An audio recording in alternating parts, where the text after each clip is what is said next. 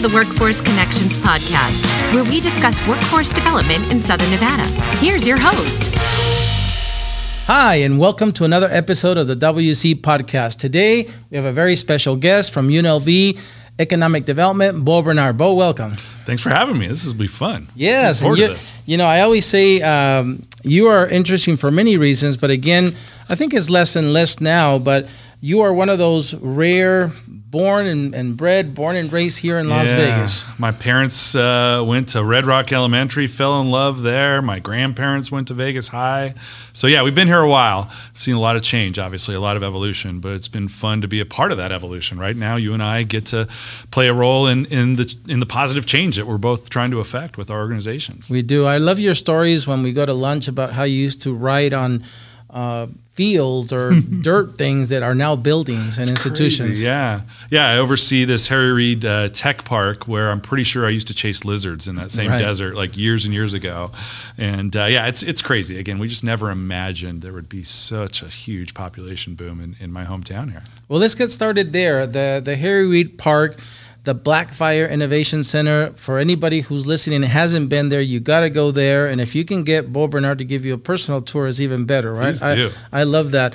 Tell us about that building, because every time I go, you share with me some of the new things happening. UNLV, convenes multiple partners there, again, to drive, foster, and execute on technologies that are going to make the hospitality sector better. So tell us about what happens in that building. So it's a really cool vision, and we owe a tremendous amount of gratitude to Senator Harry Reid, who set aside this land for the university many years ago. Our current president, Keith Whitfield, who you've also had, of course, on this podcast, used to work at a place called Research Triangle Park when he was a Duke University professor. That is a place that the three universities nearby, UNC, NC State, and Duke, have all worked together to really create kind of the Silicon Valley of the East Coast. And it's transformed what used to be a pretty one-dimensional kind of tobacco economy, right, into a very diversified and potent economy with all sorts of innovation hubs that rely on the university's labs and innovation to drive it. So that's the vision for us as well. Like a lot of things in Las Vegas, we're younger, we're newer, but we've hit the ground running. And whereas at the tech park that Duke has, that I just mentioned, they have 300 companies. We just hit 100. We actually have 104 now. And that ranges from companies like Microsoft, whose market cap is at $2 trillion, to lots and lots and lots of single-person, two-person startups who are often UNLV students who have an idea, and the university is still there even after they graduate to support them in pursuing that idea and creating businesses. I love walking with you because whether it's a robot that's following you around, whether it's the cool, screens that are 3D. The last time I went, again, it's always something new, but you showed me this room of the future with sheets. Yeah. That are very, very special. So I'll let you tell us a little bit about those sheets. And then also of all of this technology, after you tell us about the sheets, are we going to see some of this in hotels someday soon? Good question. Yeah, I mean, for all of the fun robots we walk by and the 3D televisions and all these spectacular sites, maybe the most amazing technology in the whole place are the Purlin bed sheets. One of the principals is Eric Eisenberg. He's a member of the UNLV Alumni Board. He's UNLV through and through. And what they've invented is the world's first zero water bed sheet. So instead of this going into a laundry machine that uses tens of thousands of gallons of water a day, when you're talking about 5,000 room hotels like the ones that you used to run and engineer, right? It goes into a Purlin machine, which instead of washing it with water, it melts it at really high temperatures into really small sort of spherical pellets. Those then get reconstituted in another part of the machine into a brand new bed sheet, zero water.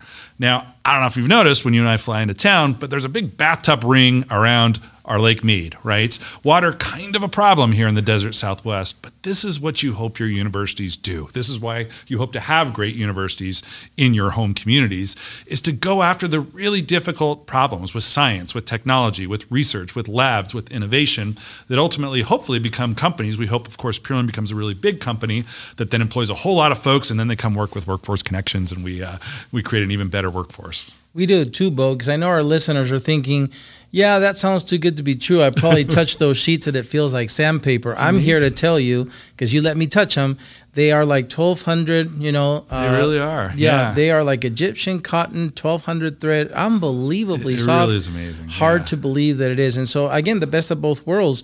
We are in the news today because of water. I said the water problems. The federal government is, again, I think now saying that we have to reduce our water, all of the users of the Colorado Basin.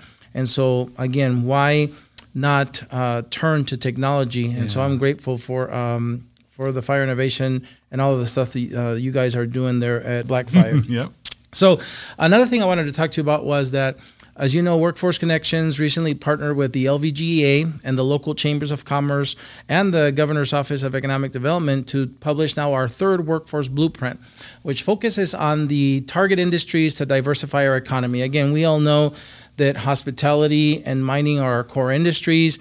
I spent 20 years in hospitality. Yes, you did. But for the past decade now, we've been trying to, again, grow the base of our economy here in our state. And so the Workforce Blueprint really focuses not just on those 7 target industries, but also the occupation and skill sets needed for those industries. Tell us why, and from your opinion, why is it important to make sure that when it comes to workforce development, which is what Workforce Connections does, we start first with the industry side and their needs? Yeah, and I'll share that I believe that for a lot of the history of the universities haven't been great at this, right? We've been sort of ivory tower, and we, produce an education, and it's kind of siloed. When it really is organizations like Workforce Connections that inspire us, because you've got it right, and you put it exactly right. You start with the industry, right? We do that at Blackfire Innovation. Well, we'll ask the industry, what are your problems, right? And they'll say, water. And then we'll try to create a technological solution. What you guys do and what we increasingly do alongside you is we say, okay, what are your workforce problems? Okay, now let's go after it and try to help, educate a populace to perhaps shift. You and I talk a lot about automation and what that means and the ways in which we might be able to create better jobs in the future around those particular industries. But that's our passion, right? That's what we want to do. We're all educators. We're all obviously community folks who are trying to make a better workforce. And Bo, we all are a team, and we've had here President Whitfield from UNLV. He sat in that chair a couple of weeks ago, and the staff was, again, hugely impressed with him. We've had another superstar from your team, Jamie Schwartz here. Jamie Schwartz, yeah. She, again, was impressive. But today the staff gave me some notes on you. They were just as impressive, not more. They said, Bo has been published in multiple top journals. His projects have been featured in local and national media outlets. He's directed tens of millions of dollars to university-driven projects. They want to know what drives Bo Bernard. Where do you get the energy to get all this done? So that's a kind way to put it. Like all of us, right? I wake up every day and try to do your job that particular day. But at base, as we said earlier, I'm a kid from Las Vegas. I believe in this town. I've watched it grow up. And I went away to college. I don't know if I've told you this story. I know you're a football fan, original football. Yeah. The one you actually play with. The one you actually, the one that the whole world plays, including our friends in Peru. And when they announced the starting lineup in my college soccer football team, they announced the hometown. And I had a professor come up to me after a game and say, "Hey, you're from Las Vegas? That's a really interesting economy. What a strange thing to grow up in the shadows of the bright lights. What was that like?" He asked me to write a paper on that. And I loved writing this paper, right? A lot of times you get papers from your professors and it's not the most exciting thing that that you're writing on. But I found my passion, right? I found that I love to talk about this hospitality economy that you and I love to talk about. My family, like you, have decades and decades and decades in the hospitality industry. And these are the people on whose back the entire success of this community and growth of this community resides. It's on those many, many, many people's backs that Las Vegas' success is owed. And so I was fascinated by it. I was lucky to get a good teacher, as many of us were, right, at one point, who was inspired by me and in turn inspired me to pursue something that I never even imagined could be a job, right? Like looking at the economies around these bright lights, which he thought was sort of a neat little, aspect of my life, but it's turned into an entire career. And Bo, one of the things I think that our listeners would love to hear more about, the sheet story is a tasty morsel of information, right? And I remember an LVGA presentation where you shared, and I know there's stuff you can't share too, but there was a really cool discovery and development that happened in your building that had to do with, energy and how you could produce, energy without the dissipation. So I'd like you to tell us a little bit, if not that one, another cool technology story like that. That one's really cool. And I don't know that all of us in Las Vegas, and this is partly our fault at UNLV, know that UNLV has become a powerhouse university where people like Ash Salamat was who I was talking about. We recruited him in from the Harvard Physics Department. He knew that at UNLV he could pursue the question of the holy grail of physics, which is superconducting. So we live in a semiconducting world. We've all heard of semiconductors. What semiconducting means is that energy is sort of conducting, or like half sort of conducted, right? In other words, it starts here, it ends up here, and less energy is at point B than when it started at point A. Superconducting is the holy grail because it means you send energy from point A to point B with no loss of energy, right? So this had been posited as possible. It had been achieved by a Nobel Prize winning scientist at minus 400 degrees, because if you make it really, really cold, then you don't lose heat, therefore you don't lose energy. Ash Salamat did it for the first time in the history of human beings. We went from a semiconducting people of planet Earth to a superconducting people 2 years ago, not at Los Alamos, not at Oxford University in England, on Maryland Parkway in Las Vegas, Nevada, in a lab that 30,000 super diverse, super impressive UNLV students walk by every day. They probably don't realize that this happened there. But what this means is, if you think about, again, the future of our workforce, think of course, the potential of our solar energy in this state. We've all talked about this for some time. But think about, too, how Texas, remember how Texas's energy grid went off the grid, right? Like all shut down, even though Austin's this super trendy tech place. Their energy grid shut down. Well, the next time that happens, potentially, we could send them all the energy that we harvest from, say, central Nevada and beds upon beds of solar energy, send it through Ash's technology all the way out to Texas, and it'll arrive in Texas with exactly as much energy as we had as we sent it from here. We could power Peru, right? We could power any place on Earth, theoretically, by virtue of having achieved superconductivity. This changes every device that you touch. It potentially changes the economy of energy itself. And once more, this is what you want your universities to do. This is what your UNLV is doing today. Yep, that's amazing. Thank you for sharing that with us. Yeah, that's really cool. Before I ask you about the future, I wanted to make sure here on our YouTube channel, we're going to put a link here on the screen with us.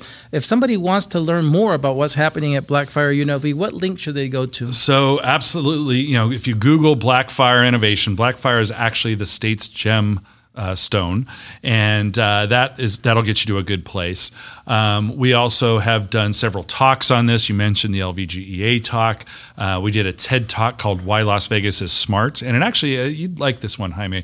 It really, I think, values the way in which the social intelligence of the average hospitality worker is perhaps not measured by IQ or GPA or some of the old school sort of ways to measure smarts.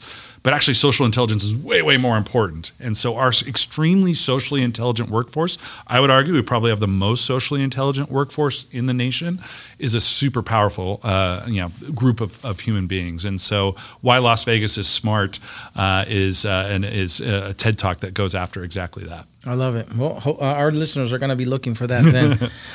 So the final question here, when it comes to the future, what is your vision for the Blackfire Innovation Center? What do you see happening 5 years from now? So I'm a big believer in what we've recently called and trademarked at Blackfire, the fun economy. So in 2019, an amazing thing happened on planet Earth. For the first time in human history, the number had been creeping up.